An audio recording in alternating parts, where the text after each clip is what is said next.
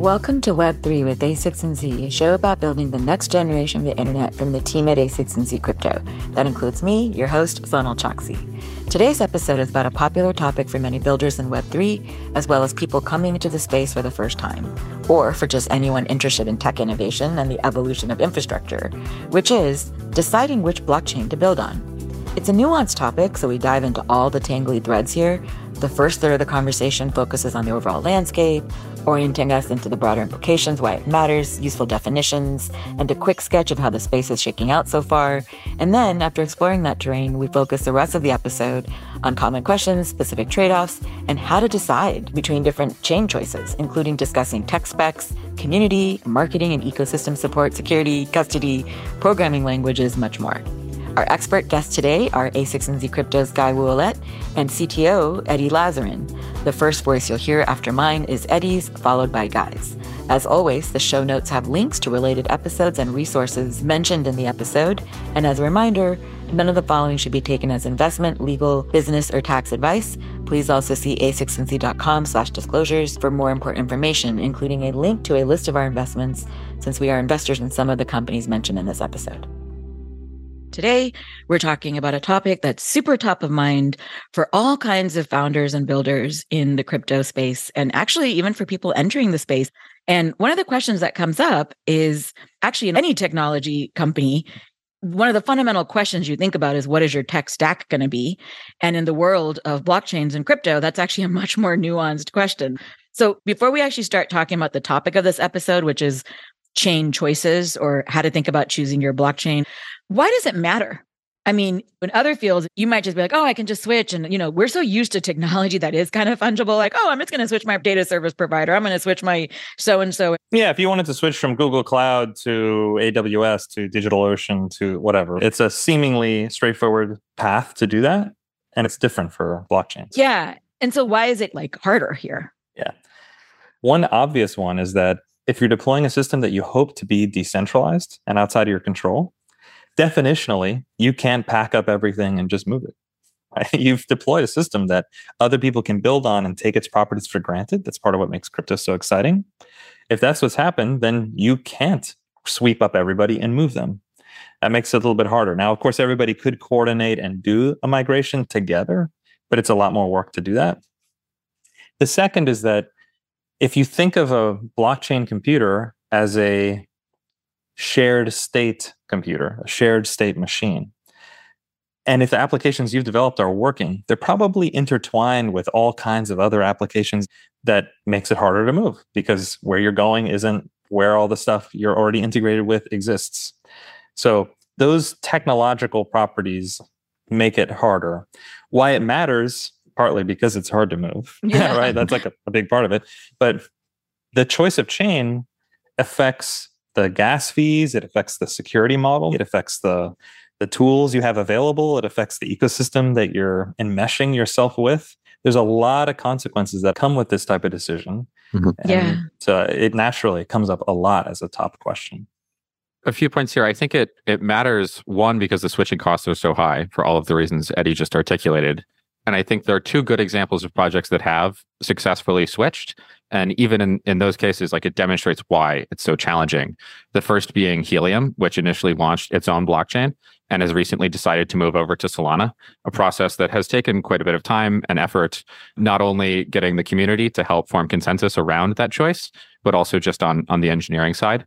There's also a game called Axie Infinity that originally started on Ethereum mainnet and then moved over to Loom, which was an early scaling solution, and finally decided to deploy its own blockchain called Ronin. Yep. And in both of those cases, I think it was easier to switch than for the average crypto application because they were both useful in their own context and didn't compose a lot with other projects. And so I think, one, it's hard to align the community. Two, it's a significant technical challenge. And then three, to the extent you have significant integrations and you've composed with other projects on a given chain, it's almost impossible to move over after some point. Right. And this goes to what Eddie was saying about the ecosystem you're enmeshing with, but also just, again, for the listeners who might still be new to the space, when you say compose, you mean it in the context of composability, which is one of the key features that we care so much about in crypto and blockchains, the ability to essentially use these elements like Lego blocks that people can build on top of each other, et cetera, et cetera.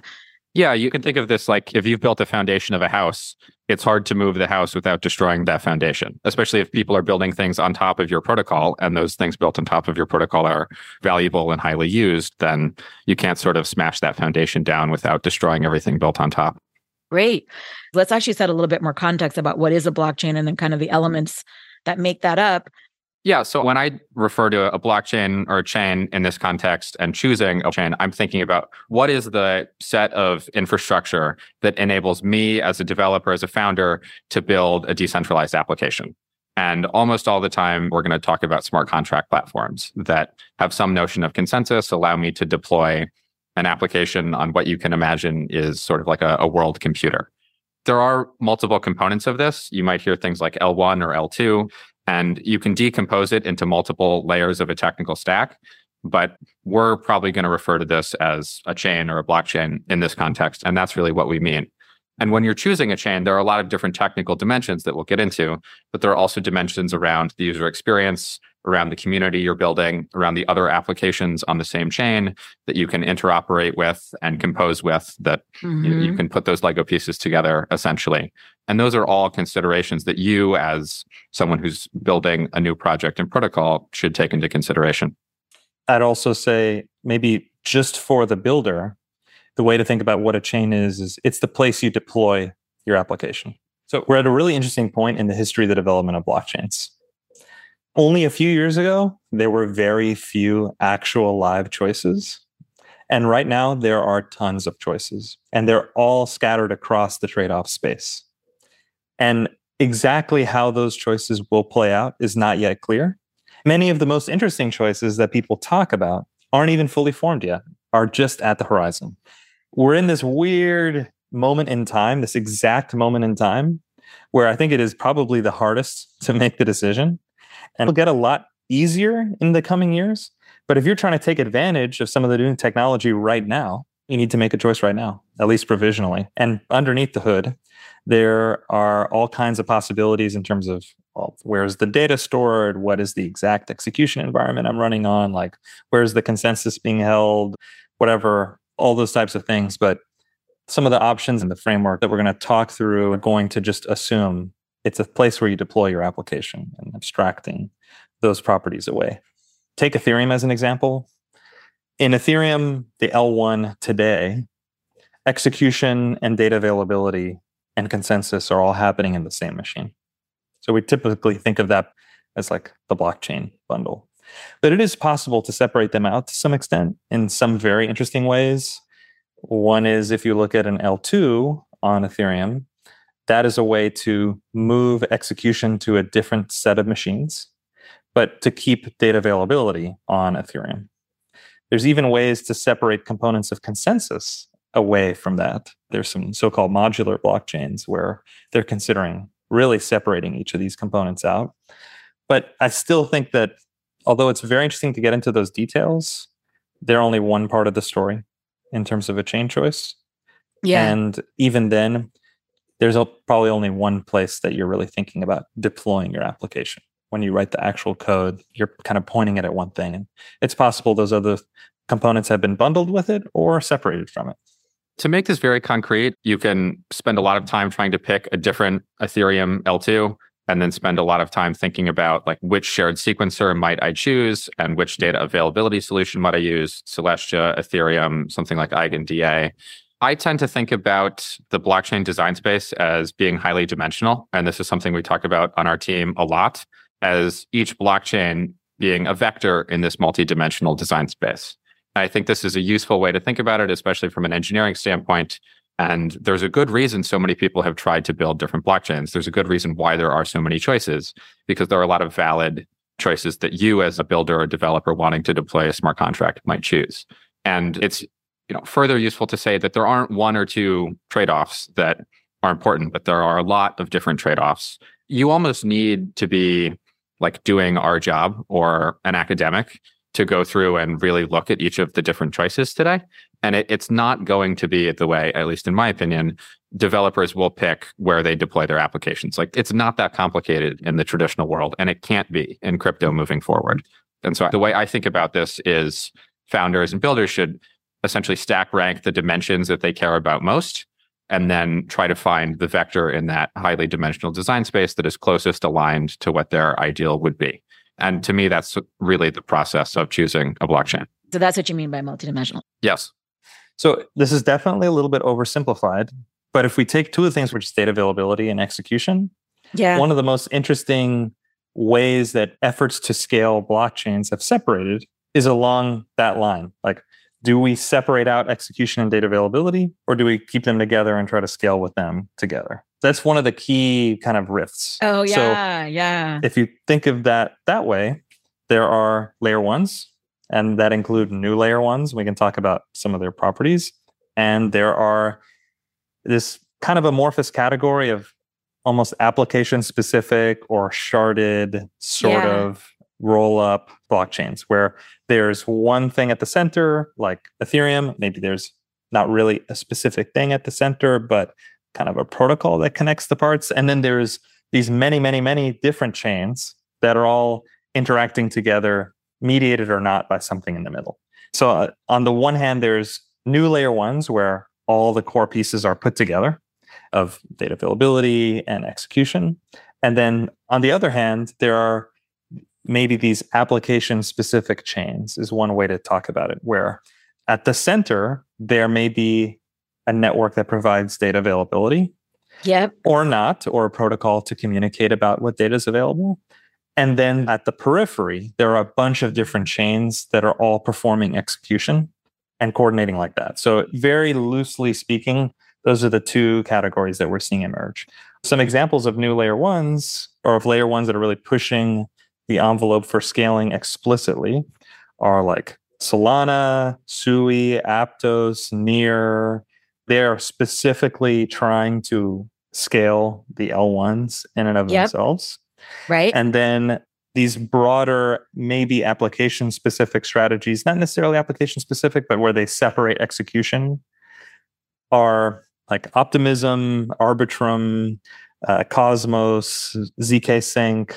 Like, they are thinking a lot about creating a separate execution area and then allowing scaling to bloom from there with maybe application-specific chains or things like that. Okay, I have to just say, that is so fascinating to me. I grew up in the Bay Area as a kid, and so the heart of Silicon Valley, and my dad's an electrical engineer. He's retired now, but he was like a pioneer in VLSI design.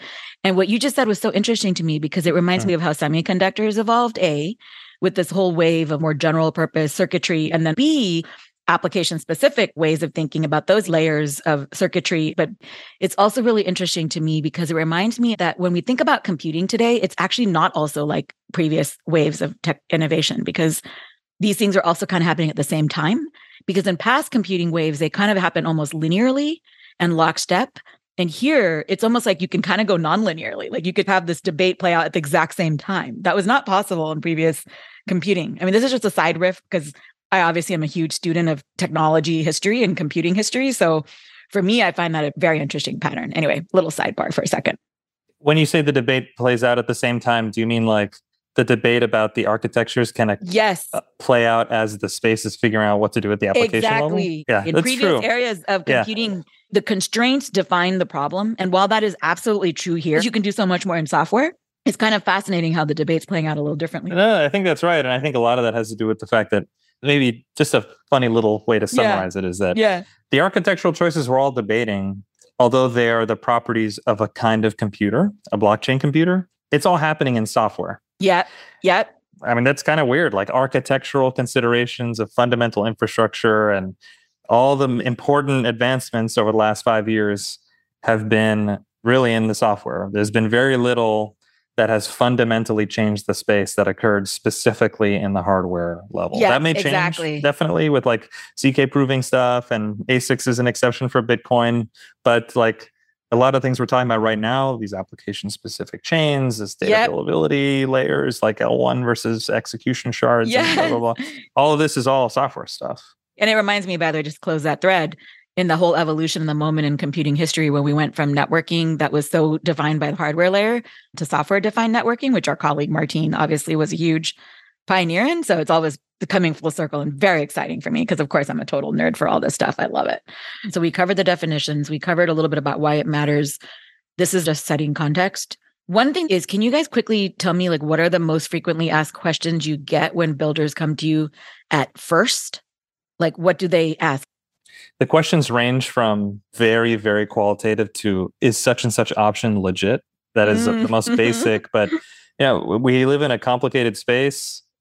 There's a lot of non-legit options. So the basic kind of legit check is almost always the first one. Right. And then they go all the way to more specific things like, what are the transaction fee properties? What can I expect in cases of congestion?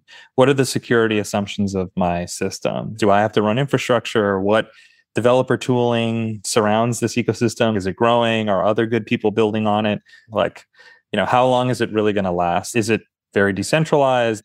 The range of questions is just massive, from extremely technical and specific to very qualitative gut check.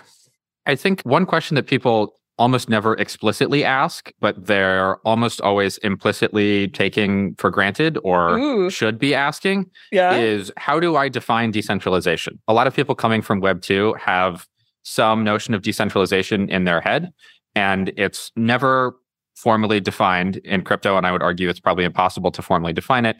And different chains will say they're decentralized, meaning different things. And so I think it's worth, as someone building a project, to ask, why do I care about decentralization? How is it meaningful for my project? And then on those dimensions of decentralization, does this infrastructure or chain choice actually give me the characteristics I need? Ali on our team wrote a very good post a couple of years ago called The Four Horsemen of Centralization that goes through and sort of breaks down how you might reason about decentralization and how it matters. That's great. I'll put that post in the show notes for the listeners that are curious. I'd also guide them to Miles's guide on legal frameworks for decentralization and how to think about it as a builder. And I'll link to that as well. So that'll be great context for the listeners. So Guy, maybe you can start off with some frameworks, which I think are very helpful, especially if you orient it into the builders. Because one thing I like to do in my episodes, and the listeners know this, is set a bit of a map in the terrain for thinking about the space. For sure. So I think the most common thing is people want me to give them an answer. And I think that's absolutely the wrong approach. Like, you should not find your investor or your very technical friend and be like, which blockchain should I choose? Because they don't actually know what you care about. And they're going to give you the answer for them. They're going to give you advice that they would want to take, but they're not you. They don't understand the project you're building in depth. They don't have the same set of considerations and priorities that you do. And so I would encourage everyone not to ask for an answer, but to ask for a process. Oh, interesting. So when I think about choosing a blockchain, I have a framework, a play on words of a PID loop. It doesn't mean the same thing, but the P is prioritize, I identify, D decide. So figure out what you care about, which dimensions of the multidimensional design space you care about the most, and prioritize them very explicitly. The second step, identify the solutions that fit your priorities, that fit your requirements, start to narrow them down. And then D, decide, go through and actually talk to different people building in those ecosystems, the associated foundation, projects that have users that you're interested in targeting, or projects that you're interested in composing with, and then make a decision. I would encourage you to think of this as an iterative process as well, especially because the pace of infrastructure is changing so rapidly. It's not something that you would do once and will be the correct answer for the next 10 years, probably not even for the next 12 months. So as you go through and do this several times, it should be a quicker and lighter weight process as you become better at it. I like it. So Guy, instead of the OODA loop, which everyone loves to talk about if they haven't read the biography of Boyd, we should coin this Guy's PID loop or whatever for choosing a blockchain. You mentioned that there's like multiple dimensions, like technical dimensions, community dimensions, et cetera, et cetera. Can you talk a little bit more about that? Yeah. So I think as a person building a crypto project wanting to deploy an application, you should think about a bunch of different components that are technical. There are a bunch of different components that relate to the community that's a part of that chain. There are a bunch of different components relating to UX. There are a bunch of different components relating to things like liquidity and financial markets on that chain. There are a bunch of different components relating to interoperability or cross-chain. So I'll go through first, what are the technical considerations? What are the technical dimensions of a blockchain? I think the first one would be the programming language. So what is the developer experience for you as someone building an application?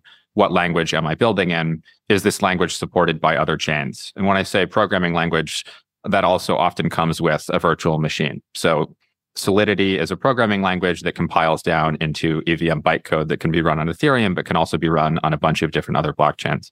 Are there ever questions from people coming from Web 2 to Web 3 where, let's say, they're just super familiar with one programming language or one way of thinking or one mental model of approaching a problem? And do they often ask, like, what's most familiar to X in order for me to easily transition to Y? I have gotten that occasionally, but it's usually a pretty short discussion because the truth is there's nothing that's, extra. It's not no direct analog. Clear. Yeah. Even in Solana, where they use Rust, which of course is a increasingly popular general purpose programming language, it has a lot of idiosyncrasies that are specific to Solana. So it's just not a clean mapping. Got it. Yeah. Another important technical characteristic is latency. So how long does it take when a user submits a transaction to my application for it to be considered final and irreversible? Another is throughput. How many users at one point in time can all be using my application? And then another important technical consideration that I think is a little bit more amorphous, but matters quite a lot, is decentralization. And you can look at things like a Nakamoto coefficient or how easy it is to run a full node and to verify the chain as being some simple heuristics there. Are there any others along the lines of UX or other dimensions you wanted to say more about? I'll go through some of the things that you might care about when you're thinking about the community associated with building on a specific blockchain.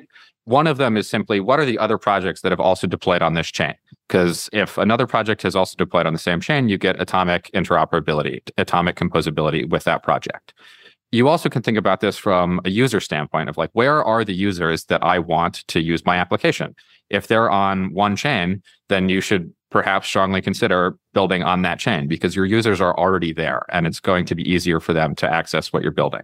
There are some, I would say, pseudo-technical considerations around tooling support, like block explorers and wallets, developer experience around documentation, things like RPC providers, that make it easier for other people to build and to compose on your application will also make it easier for you to hire people to help you build this application. And, even you yourself experimenting with building these applications.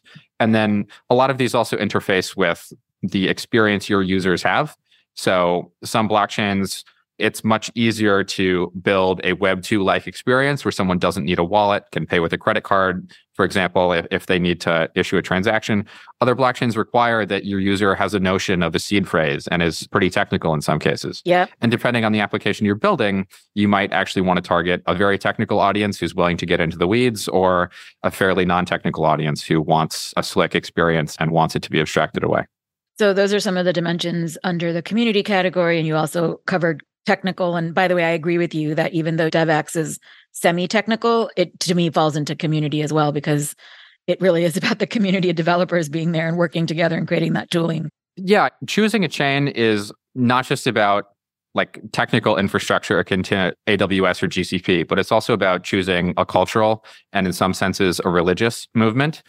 People have really strong affiliations to Ethereum, for example. And just like in the traditional, the Web 2 or even consumer goods worlds, there are commodity products that are marketed very differently to different groups of people. I think like soft drinks is an excellent example of this. You have a drink like Mountain Dew is marketed very differently than a drink like Coke or Pepsi is marketed very differently than a drink like Sprite. It's all flavored sugar water, but the groups of people that actually buy that product and engage in it are in many cases very different. So there are two questions, one of which is, for a commodity product, which group or religion am I associating with? And then second, for differentiated products, do those natively sort of enable the cultural or religious group or movement that I want to associate myself with? Yeah. And I think it's almost impossible to totally decompose from the other elements of the chain. But in many cases, you would choose to build on a gaming chain that is almost identical to a DeFi chain simply because there are a lot of other games there and because a lot of the users themselves are really interested in this specific type of crypto application, for example.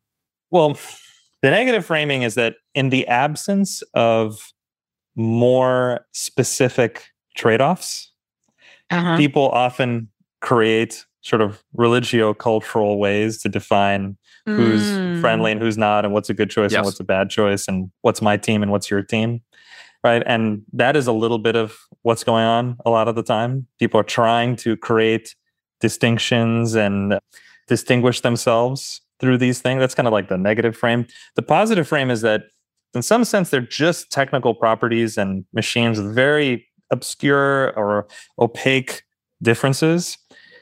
To make those most legible to people, sometimes you have to abstract them up into cultural, religious stuff, because that's how people reason very quickly. It kind of makes archetypes and memes make these complex ideas very, very easily legible in a small amount of information. Very Girardian. So for better or for worse, some blockchains are thought of as like being right for this type of application, or this type of person likes this type of blockchain. And those can be positive or negative. They can be positive because they attract that type of person. They just think, well, I'm this type of person, so I'm pattern matched to this blockchain or this ecosystem. It can be negative because it can exclude. People can think, well, that's just not for my type of project, even though there's no technical properties that make that the case. I think Bitcoin is a good example. You can think about Bitcoin as being likely the most decentralized and censorship-resistant blockchain. And you see that manifested in the stereotype of the traditional Bitcoiner, someone who's interested in Austrian economics and sort of using the stake gun in Bitcoin's meme, which is very different from Ethereum, which is much more focused on programmability and much more focused on, building a world computer as opposed to building digital cash or digital gold. That's fascinating what you guys just said, Eddie and Guy, because it actually just goes to show that brand plays a role, whether it's like a marketer or a community bottom-up design brand. At the end of the day, these things have personalities and an ethos and a culture, and in Guy's phrase, even a religion. And Eddie, to your point, I don't think it's about being positive or negative. It doesn't even have to have a moralistic angle to it. It's really that just happens to be the way cultures evolve. Yeah, I think white papers are like crypto product marketing. They 100% are. I totally agree with that. Okay, so Eddie, would you add anything more to some of those dimensions that Guy outlined? I mean, do you think he missed anything? Is there more to say there? I don't think Guy missed anything. I'd add a couple interesting nuances. Like one is composability. We talked a little bit about throughput in particular because of how it relates to fees. Yeah. But to take those two as an example, there's a tension between them. Because the more composable the environment is, and the more, like if you go to Ethereum L1, everything is synchronously composable with every other thing in there. Yep. That also means without some clever tricks, you get all applications share the same gas market. They all share the same gas market. And now Solana has local fee markets. So they have ways to separate the gas auction, the compute auction, by applications. And a lot of systems will probably experiment with this type of thing to alleviate some gas contention. But across other chains, you have to make this type of choice. Like, to what degree can I insulate myself from congestion at the level of my chain versus to what extent am I fully composable and can take advantage of everything else around That me? is so interesting. To make the abstract point, if you think about this as a vector, the dimensions are not independent from one another. They're not orthogonal. Many of them have a strict trade-off. And Vitalik famously talked about the scalability trilemma of scale, decentralization, and security. And that's a very simple razor about which to think about this. But I think that idea applies across almost all of these domains, in that a choice along one dimension is going to limit or constrain the set of choices you'd make along other dimensions, which is why I think it's important to stack rank how much you care about each dimension. Like a simple way to think about this was to greedily optimize the priority you care about first, and then subject to the constraints that introduces, go through second, third, fourth, all the way down the list. Yeah, it's basically a complex system, and you're giving people an easy way to reason about it by choosing one thing to focus on as a way to like help drive them through that when they're making practical decisions. That makes a ton of sense. Yeah, and like another example, and Guy and I have talked about this one a bunch, is the exit cost or portability of what you're doing. This touches many of those other dimensions mentioned. So for example, your choice of language. If you're choosing a language that happens to be usable across many different blockchains, then that probably decreases your exit cost and increases your portability, because you can probably move that code somewhere else or redeploy it somewhere else. Also relating to exit costs would be composability, because you have to consider what you need, what your application depends on, what other kinds of systems it depends on that exist in alternative chain choices. you can specifically design a system to minimize your exit cost, to maximize your portability. One portfolio company of ours, they decided, this is not necessarily the best choice for everybody, but they decided that the key assets for their game, called Pirate Nation, would be on Ethereum L1. And there's a bunch of things that went into this that have to do with NFT markets and how people value the provenance of NFTs and sort of long-term stability of Ethereum. Many dimensions. I don't want to speak for them, but they decided to go with Ethereum L1 for that. But then Ethereum L1 is just not suitable with regard to gas fees and latency and other things, many of those other dimensions we talked about. So they decided to go with Polygon for some time. And, things have changed and their options have changed. And very cleverly, they designed the system intentionally so that the cost of moving the game assets that were on Polygon to Arbitrum was very low. So they were able to move all those relatively inexpensive game assets while keeping all the core assets on L1. And this specific design just made it really comparatively easy for them to make the move. That was something they decided was critical for them upfront, was they wanted to minimize that exit cost. And I think they did a bunch of clever things to do that. I think it's a strong example of a success case to me. Yeah. That's because they knew what they were afraid of and they planned for it. This sounds very basic, but like, why again does the exit matter?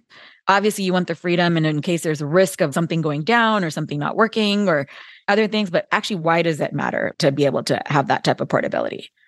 I think very succinctly, it's almost impossible to predict which of these chains will continue to evolve the fastest and be the best choice in a year or 2 years, especially longer out than that. And so what is a good choice today might be a bad choice in a year, and you want to have that optionality. I think it's less common to say, I'm building a consumer social app and my choice of cloud is going to be existential within the next 12 months. That's not something that I imagine consumer social founders think about. But building in crypto, you really do have to have that consideration today. I have to say, I fucking love this about crypto. It's so Darwinian and Cambrian explosion. Love this. I love this about our space. It's like real-time evolution. I mean, we have to just pause and celebrate that for a moment. It's so interesting. I totally agree. It's frothing, and I love that about it. Literally, I just think the image in my head is literally this moment of the primordial soup of evolution, and you have all these elements composing together and then evolving, and then something survives and something doesn't, and then it creates the next thing. It's just so exciting. Eddie, you said that you and Guy talk about this a lot. What more do you guys say when you talk about this topic of exit cost and portability? Why is the exit cost important? Why is portability very helpful? It ties back to the thing we said at the beginning, which is the space is at its most uncertain because there are so many choices. There were not so many choices 3 years ago. There's a ton of choices right now, and there are clearly going to be a ton more in the next year or two. The set is rapidly expanding. So generally, what is a good heuristic to do when the world looks like that? Maximize optionality. That's kind of a general heuristic that you should apply in these cases. Now, there's sometimes when maximizing optionality has too high costs, and you actually kind of need to commit. Yeah, I do think there are a bunch of caveats to this. If you have specific opinions and if you have strong opinions, then you should break the rules. But I do think you have to know the rules to know when to break them, essentially. So if you think the ZK EVM projects are going to be too slow, that's not my personal opinion, but there are a lot of smart cryptographers who've looked at this and drawn their own opinion. You might want to choose to build in a DSL because you think the performance improvements will be significant. You might think that the improvements in ZK proving are essentially ossifying, they won't continue to get better. So that might draw you to a specific conclusion. You might think that the majority of crypto developers will come from Web 2 today and will want to use the simplest programming language that the existing Solidity developers today won't be all that important over, the next few years. Yes. And so that would lead you to a separate conclusion. The simple answer to the question of long-term portability, it's the language Solidity, and EVM is the virtual machine that is most likely to be backwards compatible with any new chain or infrastructure in the future. With that said, there are a lot of compelling projects that are innovating at the programming language level and might give you new capabilities that you otherwise don't get from Solidity. There is a good rationale to be writing smart contracts in Move or to be writing smart contracts in a Rust-like language. I also think there are good arguments that Solidity will eventually not be the lingua franca of crypto anymore, with efforts like RISC-0 and other people building ZK intermediate representations that you can have any popular high-level language target today. But these are very hard to predict. And the thing that would give you the most certainty or the most future-proofness, to the extent you're not certain about the infrastructure choice you're making, is to just write your contracts in EVM. It's higher risk to choose a different programming language, but there are certainly payoffs and rewards from it. I guess the point I would make is that there are good reasons to choose a variety of different languages. I would just challenge any founder or builder in the space to intentionally articulate them, as opposed to making a choice out of dogma or making a choice by default, essentially. That's fantastic what you just said, Guy. So it sounds like what you guys are saying, if I were to bottom line it kind of simply, you have to think about a lot of this stuff up front, no matter what. And as you just said, Guy, you have to obviously be intentional and not just decide by default. That makes perfect sense, regardless of your goals. But two, it also kind of maybe plays out as a debate between how fast you want to get to market. And it's really about innovation. Like, do you want to have like the perfect architecture for your needs and goals versus long-term game? And if you want to share a product or get feedback very quickly, sometimes it's not all religion and dogma. Like, it's about how fast you can get your product to market too. Yeah. Okay. So now, just to sum up, we've set the big picture, why this matters, both what's unique and different about blockchains, as well as the specific frameworks for thinking about this space, as well as some nuances about it. You answered my exit cost question, and we've also talked about the dimensions and some of these trade-offs, which is super interesting. Now let's actually take the second half of the episode and really break down the specifics. What would you say to people concretely who are trying to build in this space?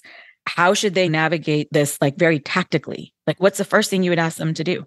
So when I think about actually going through the process of choosing a chain, first, it is very important for the founder, whoever's leading the technical development of the project, to sit down with everyone on their team and to concretely hash out the technical characteristics that are requirements and things that they would like to have but are not strictly requirements. And then to go through and identify essentially what choices even fulfill my requirements in the first place, narrow down the set of possibilities. Yeah. And then from within that more narrow set of possibilities, then start introducing things like community, things like UX, things like developer experience.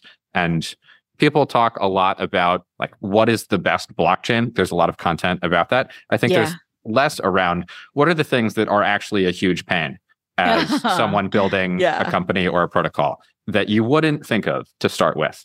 And so I would just lump this category as like tooling and support for your application. Does the chain I'm building on have a good block explorer? Like, can my users understand the transactions they're submitting? This is something people take for granted a lot, but is not true for every blockchain. Are there good wallets that will have a good user experience? And is the wallet I think that's best for my application available on this chain? Are there good RPC providers with high uptime that means my application will always be available and will always be the best experience on that chain? There are a whole bunch of developer experience considerations that are generally specific to a chain. And so I think there are tangential considerations that are not talked about as much that really do matter and that you should seriously consider. One of the things most founders don't think about is custody. So to the extent you want institutions, be it Fortune 500, Global 2000, be it investors, to be interacting with your asset to the extent you have an asset, oftentimes you need institutional custody providers, and they're very slow to integrate new projects. And it's often a real challenge. This is something that I've seen people run into and, introduce a lot of headache that you really would not consider. There's also the consideration of, are you targeting larger traditional Web2 companies, and are they going to be comfortable or even able to work within the context of this chain? And some of the questions you might ask there are, does this chain have strong support from traditional custodians? Does this chain have essentially Web 2.5 infrastructure providers who are able to bridge the gap? And I think this is one of the reasons that Polygon has done quite well on the gaming front, because they are supported by all of the centralized tooling providers that you would want if you were a Web2 company looking to get into Web3. Another one to think through is whether or not you can get a grant or marketing, development, and research support from the foundation of the chain that you're building on. Mm-hmm. I think there's an interesting question of assuming it's possible for me to get a grant for X dollars from chain with a set of characteristics A, or a grant of like Y dollars from chain B with a different set of characteristics. How do I, as a company, weigh the difference in the grant amount? And oftentimes, especially if you don't have that much runway, it's a real consideration. So commercial relationships, meaning first grants, research, engineering, marketing support from the foundation or ecosystem itself. And then to the extent you want to work with large Web2 companies, is it even possible on a given chain? So thinking about the support you can get from the ecosystem you're building in is a consideration that people should think through as well. And that reminds me of the history and evolution of open source and how the Linux Foundation played a really important role in the ecosystem. The ecosystem was kind of developing on its own, but there were things that they did to help advance like the corporate partnerships and to help supporting all these things that sort of helped it come about as the language du jour. I think that's a good analogy to think about.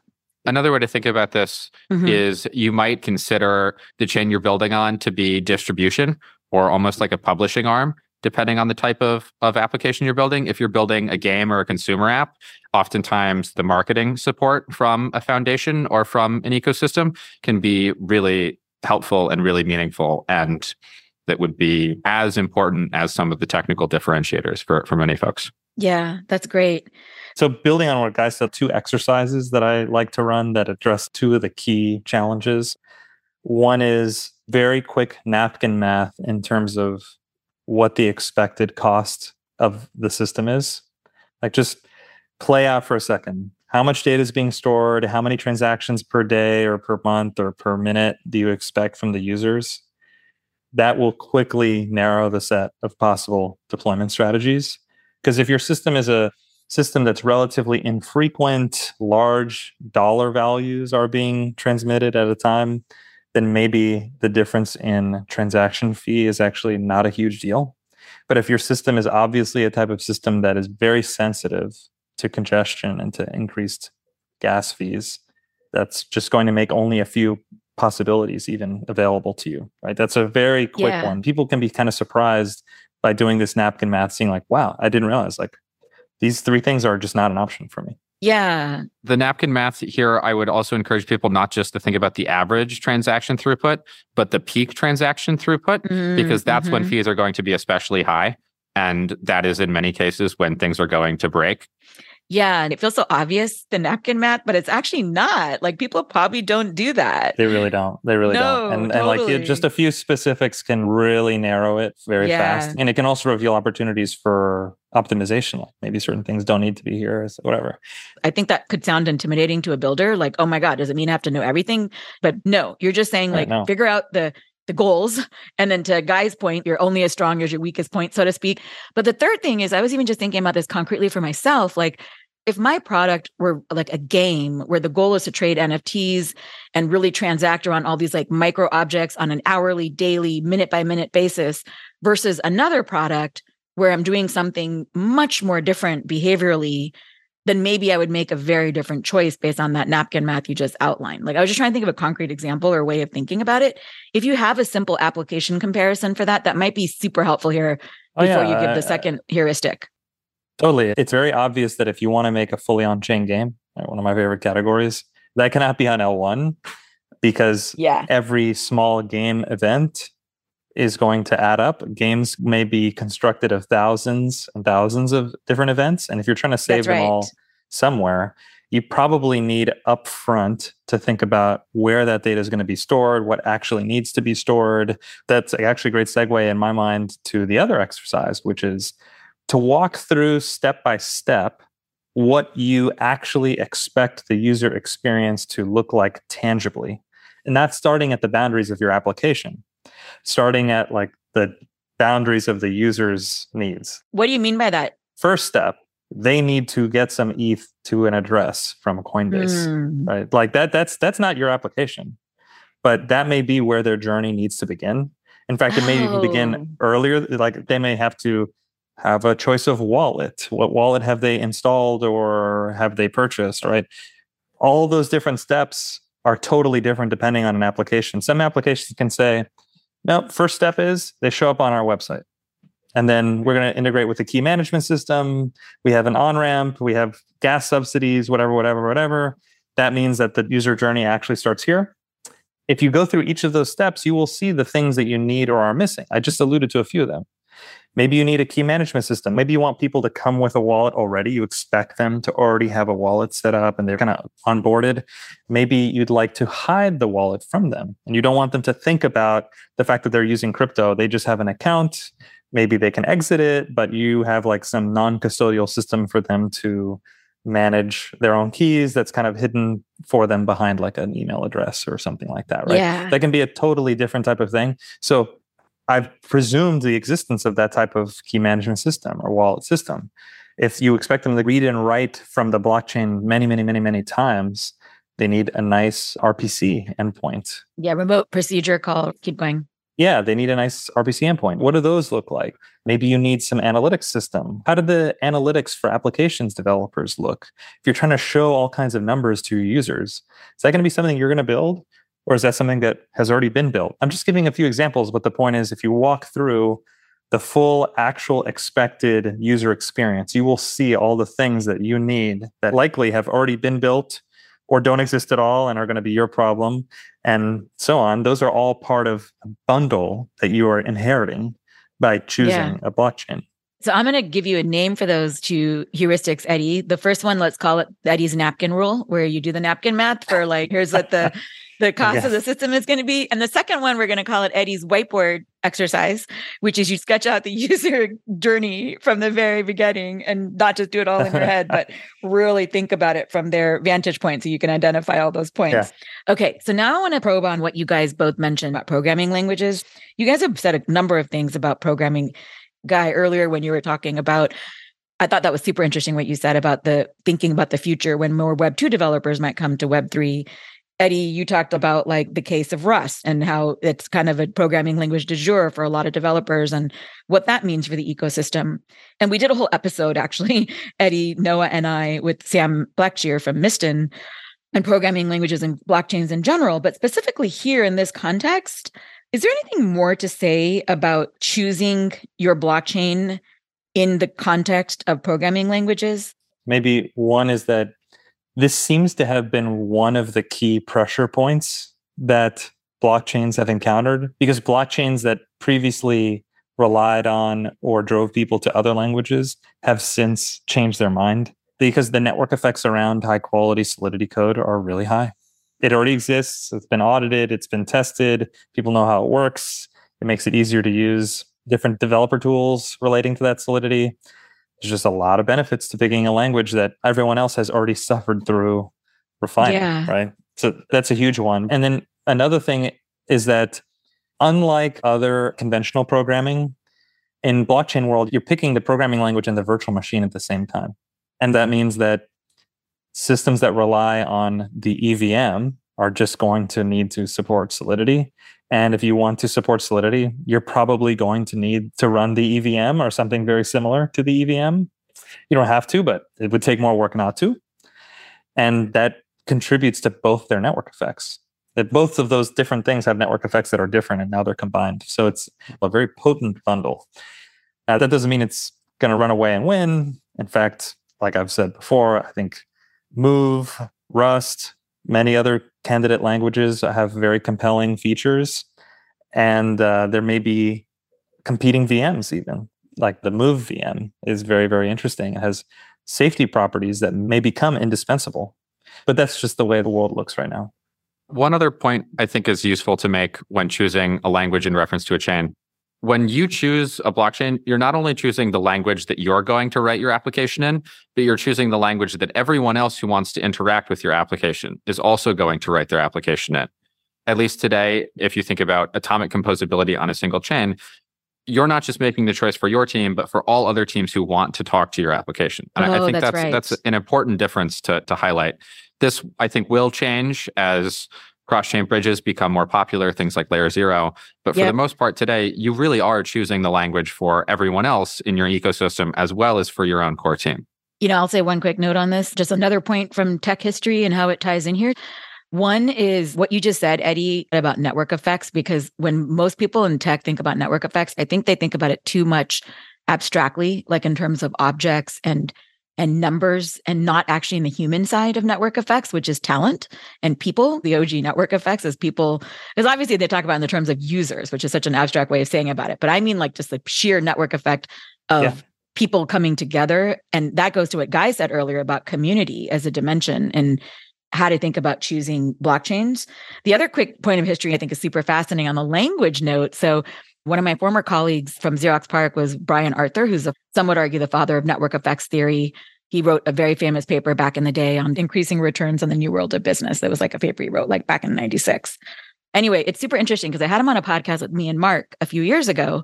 And one of the things he talked about is how English itself as a language, it's almost an accident of history that it won in the network effects of a language that humans use, because it could have very easily been another language. And it was almost like a little tipping point that took what could have been a very small language locally confined to a certain region and made it a global language. Politics aside, I just think it's a really interesting kind of point there, what you just said, because it just really underscores that you cannot only bet on one thing in the future. The future can unfold in very unexpected ways when it comes to these things tipping and taking off. And I just think that's a super interesting thing to think about. The other quick thing I want to just probe on what you said about how it's really unique, Eddie, that in crypto, it's unique in this context that the choice of language and machine are tied together. Could you say a bit more about that before we move on? And just that when you write code in a programming language, like if you write code in Rust or something, right, you can set it to many compilation targets and you can have it run in many, many different environments, independent of operating system, independent of container, like it can just run as such.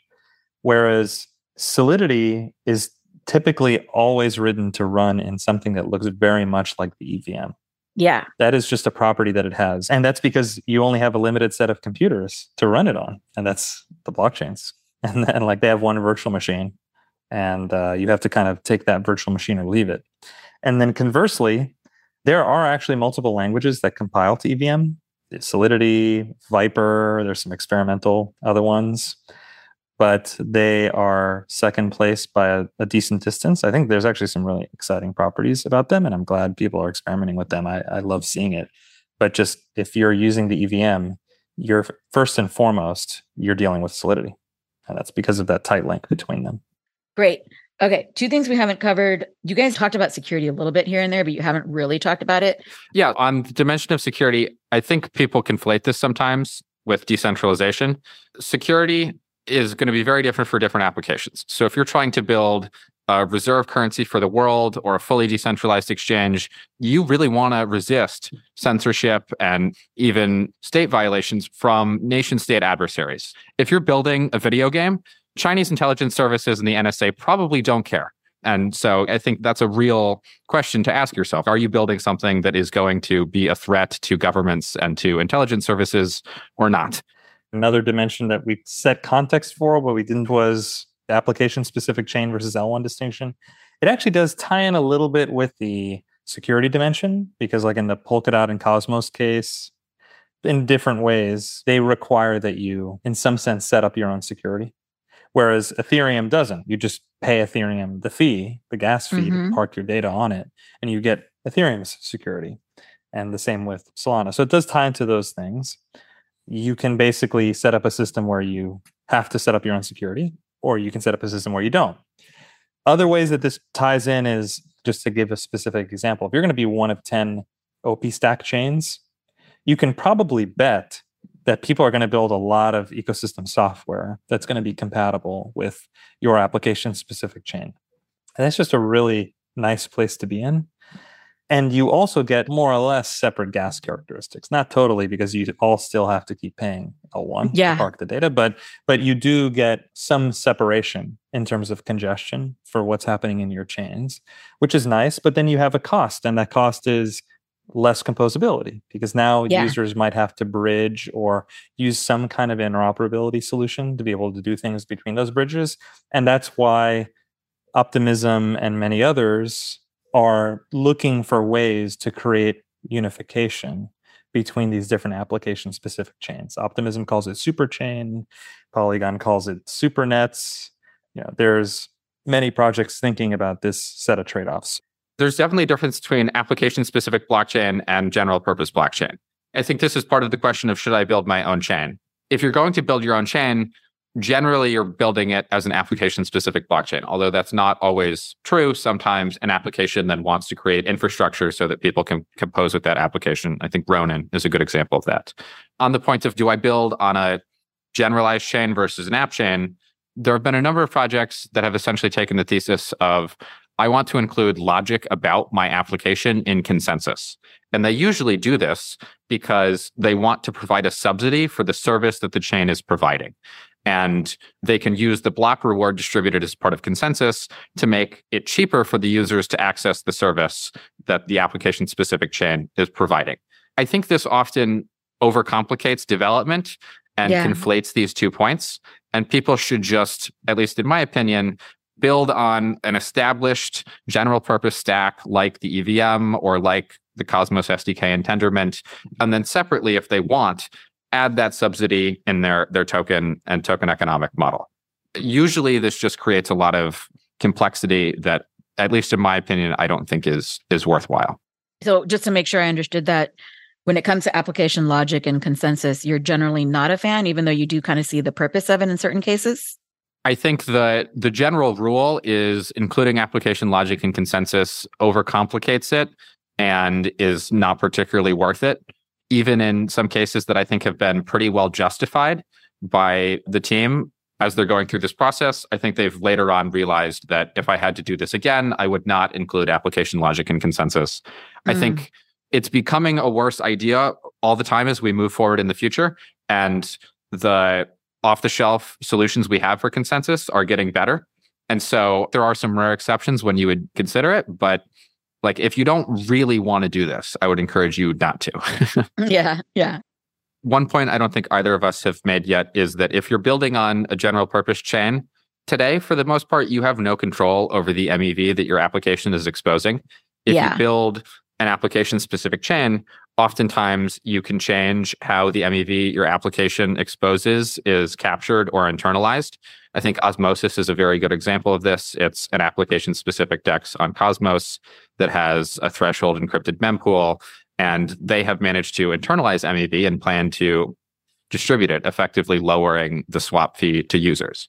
So I think if you're concerned that your application is exposing too much MEV, today, at least at this point in time, it's worthwhile considering building your own application-specific chain or building your own chain. Got it. So when it comes to telling builders, should you build your own blockchain, what would you first say to them as an answer? Most of the time, if someone says we'd like to build our own blockchain, the answer is, please don't do that. Why are you doing that? That's too because that's very difficult to do, right? Why? please don't. This is like when you're selecting a difficulty level on a video game and Like there's the highest difficulty level. That's like realism. You will die. Don't do this. This is Dark Souls. And that's building your own blockchain. If this is the 10th time you've played the game and you know what you're doing, fine. But otherwise, don't. But if you are a power gamer, what if you do want to go to that difficulty level? When should you build your own blockchain? What are the reasons that people might want to do that? So a couple of years ago, the answer would have been to have to start something more or less from scratch. Were some tools, and there have been some tools where you can get started, and some off-the-shelf products like Tendermint and Substrate, people recall, have been around for some time. But now you have, relatively speaking, very, very complete packages that you can pull off the shelf. Like OP-Stack is a great product. We're big fans of it. That comes out of Optimism. And that'll get you much further there. The first thing I'd ask is why? And that's an obvious question, but it's because you have to have very specific reasons to do so. You probably want to be able to customize the chain. You probably want to be able to customize the way people interact with it and build software around it. You probably want to be able to take certain things for granted or make specific upgrades that are difficult to do to someone else's or to some other existing chain. Look at what Coinbase has done recently with Base is a great example of a project starting their own chain. So it's where you want to go much, much deeper and you want to have a level of control to offer a specific type of experience. Maybe that has to do with identity management or account abstraction. Maybe it has to do with encrypted mempools or MEV related stuff. But these are very low level considerations that you probably have to have some very good reason why you've gone that far down the thought process and you've encountered the idea, maybe I should roll my own network. And that, that became a viable option. So it's probably not the place to start. We're at a really interesting time in history. The choice is difficult right now, but that's part of what makes it a great opportunity. I'm very excited. This is fun. Enjoy it. Crypto is a dark forest, and have fun with it. Awesome. Thank you so much. Thank you so much. Thanks so much, Sonal. Bye, guys. Thank you. Thank you for listening to Web3 with A16Z. You can find show notes with links to resources, books, or papers discussed, transcripts, and more at a16zcrypto.com. This episode was produced and edited by Sonal Chokshi, that's me. The episode was technically edited by our audio editor, Justin Golden. Credit also to Moonshot Design for the art, and all thanks to support from A16Z Crypto. To follow more of our work and get updates, resources from us, and from others, be sure to subscribe to our Web3 weekly newsletter. You can find it on our website at a16zcrypto.com. Thank you for listening and for subscribing. Let's go.